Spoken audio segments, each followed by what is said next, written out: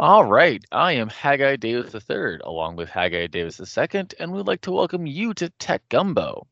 Our show is a conversation about the past, present, and future of all things technology that we like to keep topical, interesting, and digestible. We want to thank our sponsor, Cardinal Capital, for making this possible. Cardinal Capital connects businesses to capital. It doesn't matter what business that you are in, Cardinal Capital has the resources all across the United States that are willing to help fund organizations of all sizes, life cycles, categories, and locations. Cardinal Capital works with you to craft the best commercial finance package for you to achieve your business goals.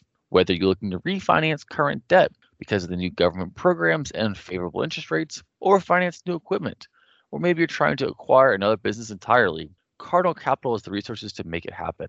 When lenders cannot do a loan, they seek out Cardinal Capital to help. The Cardinal Capital guys are easy to work with and fun to be around.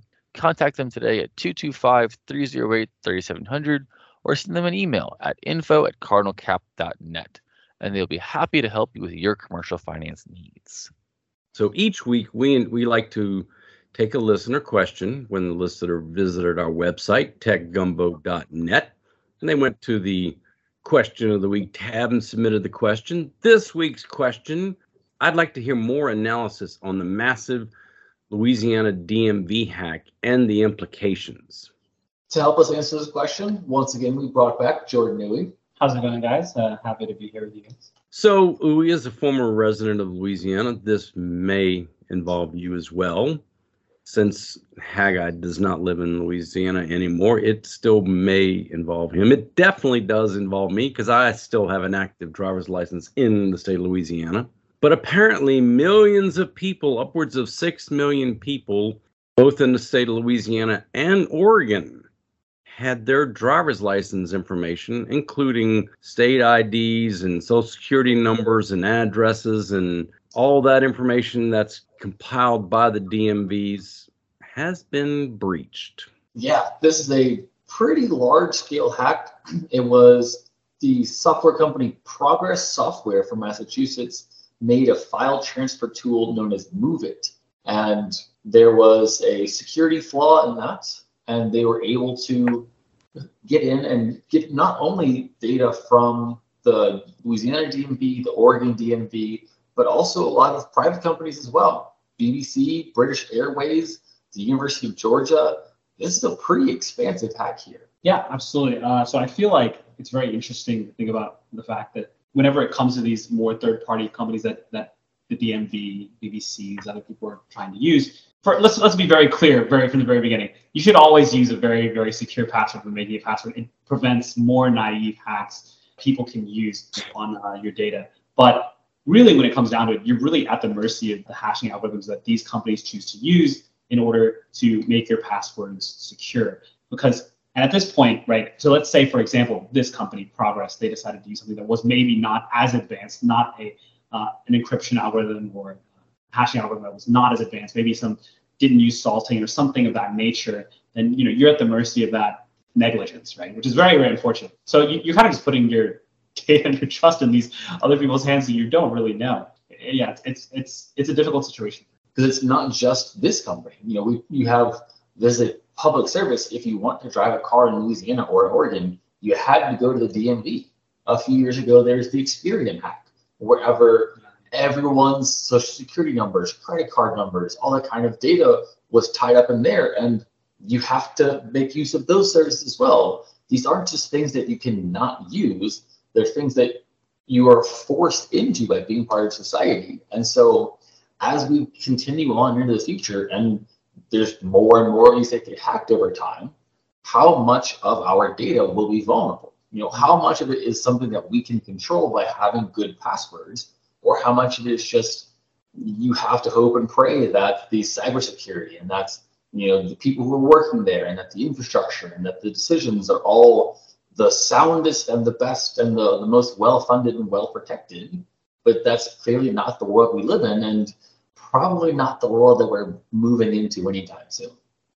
So CLOP, C-L-O-P, is the name of the Russian-speaking hacking group that has claimed credit for this hack, and they are an organization that they're their reputation is to go after multi-million-dollar ransoms. And the hackers appear to be trying to extort these companies, and it doesn't appear that the extortion is going well for these hackers at the moment. It also does not appear that any of the data has actually been used. These companies have all been tracking companies, whether it's the Louisiana DMV, Oregon DMV, BBC, British Airways, Georgia, University of Georgia, and even the Federal Office of Personnel Management got hacked by this as well. They are all out there monitoring, looking for their data that has been leaked to see if any of it is floating around through the dark web. And so far, as of now, it's still remaining safe. It's also interesting to note that none of the U.S. agencies, federal or state, are claiming that they've been contacted for a ransom yet. And so usually this group CLOP, their motive is to go after the private companies and to extort them for ransom. In the past, they've asked for nearly $100 million from one corporate victim. And that's just a ridiculous number that obviously that company was not going to pay, because most companies, one, aren't worth that much, and two, they don't have that amount of money to pay to reclaim whatever data was stolen. So it seems that they're better hackers than they are business people, which is an interesting place to be. But yeah, I feel like it's basically it's what you said, right? We're in this very weird spot where the potential there for that is incredibly, I mean, obviously right now, right, like you said, like they're not really going after the government, I guess the data that was more federal or like associated with citizens, going after these more private companies because that's where the money is, right? But the scary thing is, like you said, is that we're forced into these things because at this point in society, like everyone has to have a driver's license, everyone has to file their taxes, right? Everyone has to do these things that are all digital information, and we're at the mercy of these companies' security. And although these hackers are not going after those more, I guess, public or government agencies, the potential is there. So it's just like, that is very, very scary to think about. Hopefully it never gets to a point where things like that happen. But I mean, it is there for sure. So in Louisiana, the Office of Motor Vehicles and the Governor's Office of Homeland Security and Emergency Preparation, they've come out and said, look, you should take some steps to protect yourself. The first thing you should do is start changing your passwords. Any password that you've been using on your banks or your credit cards, change those immediately. Any password that is tied to both an account that was hacked and those other objects. Mm-hmm. So, if you have a separate password for your bank than your driver's license, it's unlikely they're going to jump streams there. But it's a good habit to just periodically change your passwords anyway, because a lot of these things will be hacked and might not make the news. But if you were using one password across a lot of different services, you should try and break that habit as well. But especially if you're using one password across services that have already been hacked, such as your driver's license and your bank accounts or other financial information or other important information, change that password. So if you're going to change your passwords, one of the things we've talked about in the past, the password managers, but if you're not going to use a password manager, at least be creative with the password that you're going to use going forward. We know you're not going to use pass@word anymore or 1, 2, 3, 4, 5, 6. No listener to this show would do that, right? But use green horse truck with an ampersand or an asterisk or an exclamation part before or after. Some phrase, that nonsensical phrase that's got 15 letters in it or characters, that's a very complex password and will do you very well, but you've got to use different variations of that password. And the way that I always think about it is you have some phrase and then whatever you're logging into. So it could be, my name is ESPN. My name is Facebook.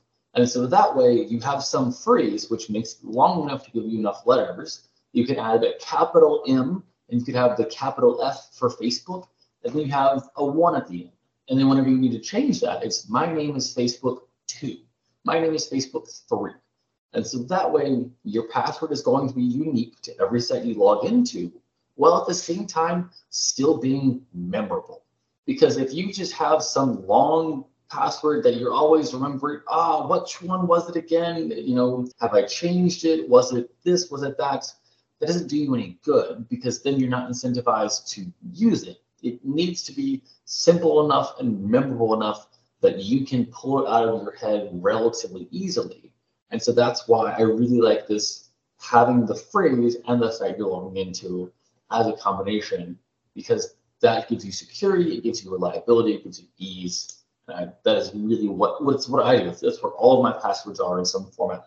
The other thing you should really do is go to the different credit bureaus and do a credit freeze, so that only you can allow an application for a credit card or any kind of application for any credit can go through.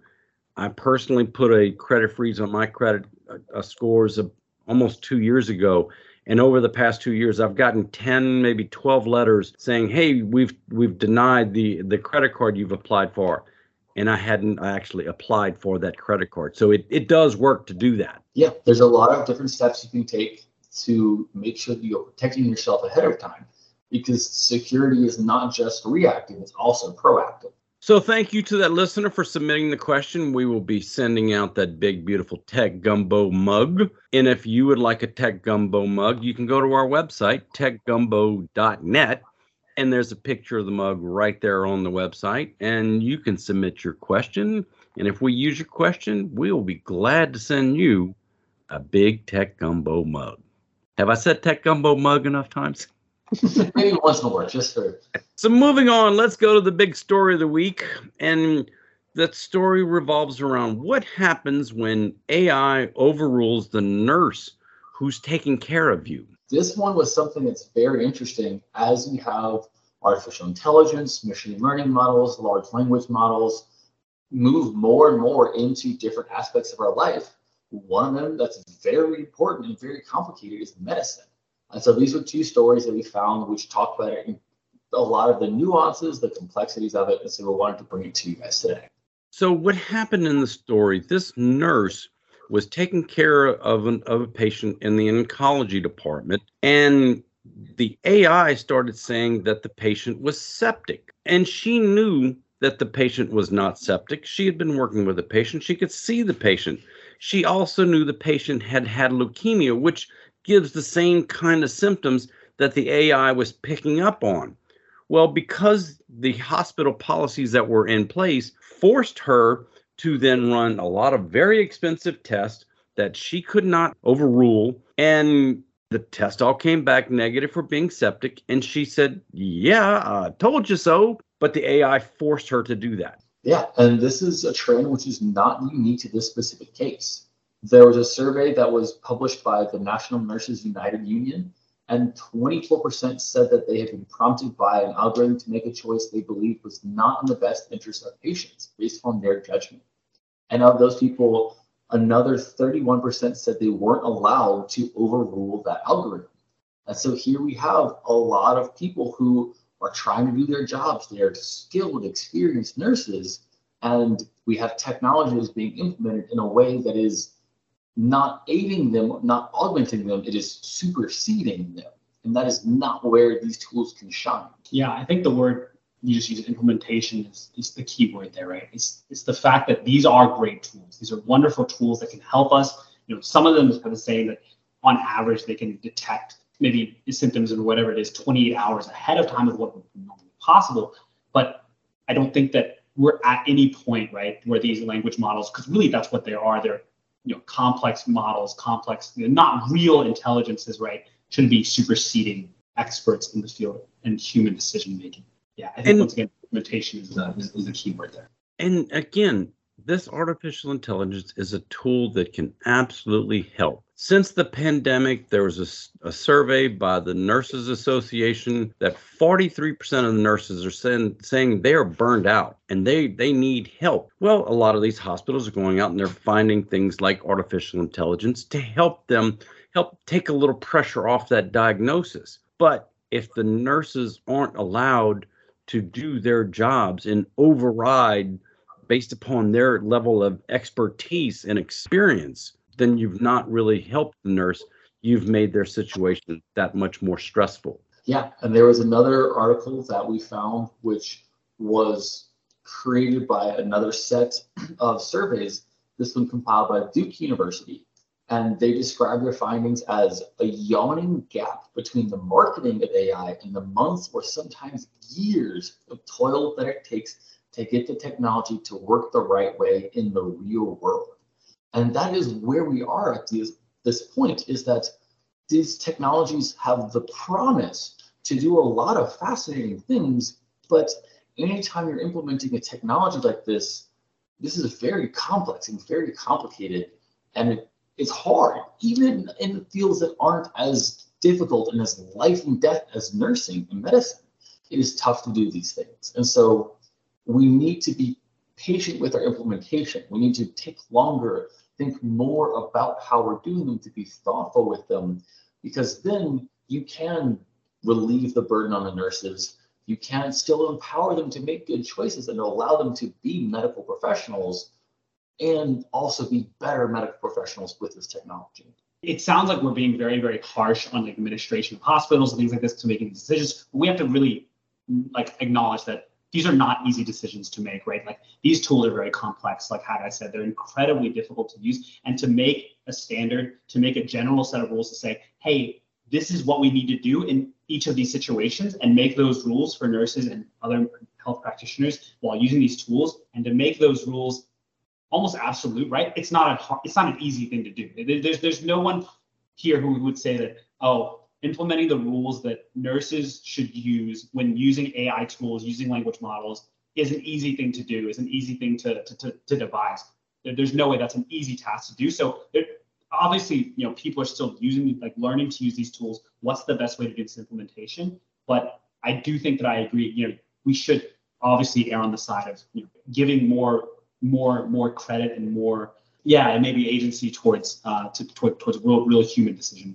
Could not agree more. And we talked about it, having consortiums of different industries pulled together, or different companies, different groups of hospitals come up for rules, instead of one particular hospital having a rule this way and the hospital across the street having a completely different rule as to how to use these tools. That can be confusing and is not a best practice. Whereas if you have all of the hospitals, and it would be impossible to get all of the hospitals agree to the time of day, I get that. But if you have a group of hospitals saying, this is how we're doing it, and we recommend using these policies when you're rolling out these artificial intelligence tools, now you've got something that's going to work together on. You also have to take into account that different branches of medicine operate differently, that the way that you would use artificial intelligence and machine learning in radiology is very different than you would do it in pediatric settings. And so each one of them needs to understand what are the specifics of the field that it's operating in.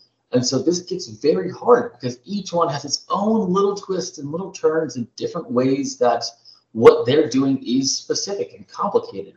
And so there is a lot of thinking that needs to go into these things. And none of this is specific to medicine. Every field is about to run into these problems if it's not already. That Microsoft has said that GPT is coming to the next Microsoft suite.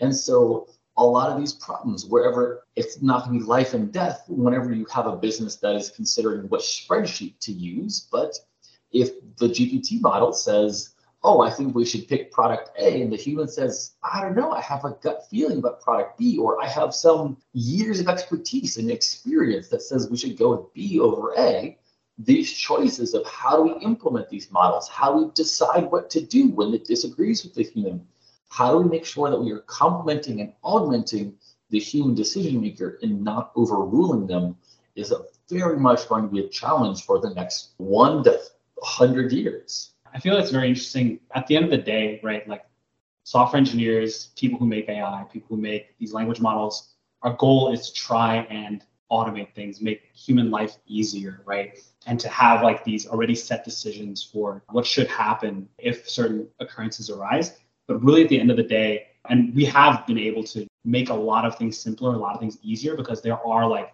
very defined rules in our world at times, but really to make software respond to something as complicated as our world is just very, very difficult. And it's the problem that us, and not just software engineers, but all engineers are looking to answer. It's just not easy, and it's what we're doing. Well, we want to really thank you for joining us here on Tech Gumbo. We've had a lot of fun. Absolutely, me too. It's been great. I've really enjoyed myself, sincerely. Okay, well, that's been Tech Gumbo for today. We're back from an extended vacation, and we'll start on a much more regular basis having Tech Gumbo here for you. And we want to thank General Informatics for sponsoring our show. General Informatics is an information technology firm with a mission, and that mission is to make our clients even more successful through the best use of technology. Based in Baton Rouge, Louisiana, General Informatics is a premier IT managed services provider delivering exceptional managed IT solutions to a diverse base of customers from Texas to the Carolinas. From the beginning, we have maintained our commitment to meeting the growing needs of our clients through the continuous use of innovation. With over 20 years of experience and a team of 120 plus employees, including technicians, engineers, programmers, and designers, GI has evolved to become the leading IT partner of businesses, schools, and government agencies. Our managed services teams can run your digital infrastructure or support your team on an on-demand basis, letting you focus on your business's strength. This has become a proven formula.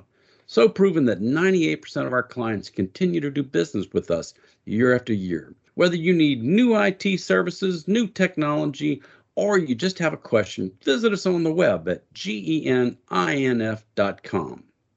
And if you enjoyed our show today, we're here on Talk 107.3 FM every Saturday at 4, and the show will rerun Sunday at 4. If you missed any part of our show, or you would like to hear any of the previous episodes, check out our podcast, which is available on most every platform, including Google Podcasts, Amazon Music, TuneIn, Stitcher, Podcast Addict, Overcast, Player FM, and more. And when you're there, be sure to subscribe so you'll be notified every time a new episode is posted. If you like our show, if you have some suggestions or want to submit a question, let us know by visiting our website, techgumbo.net.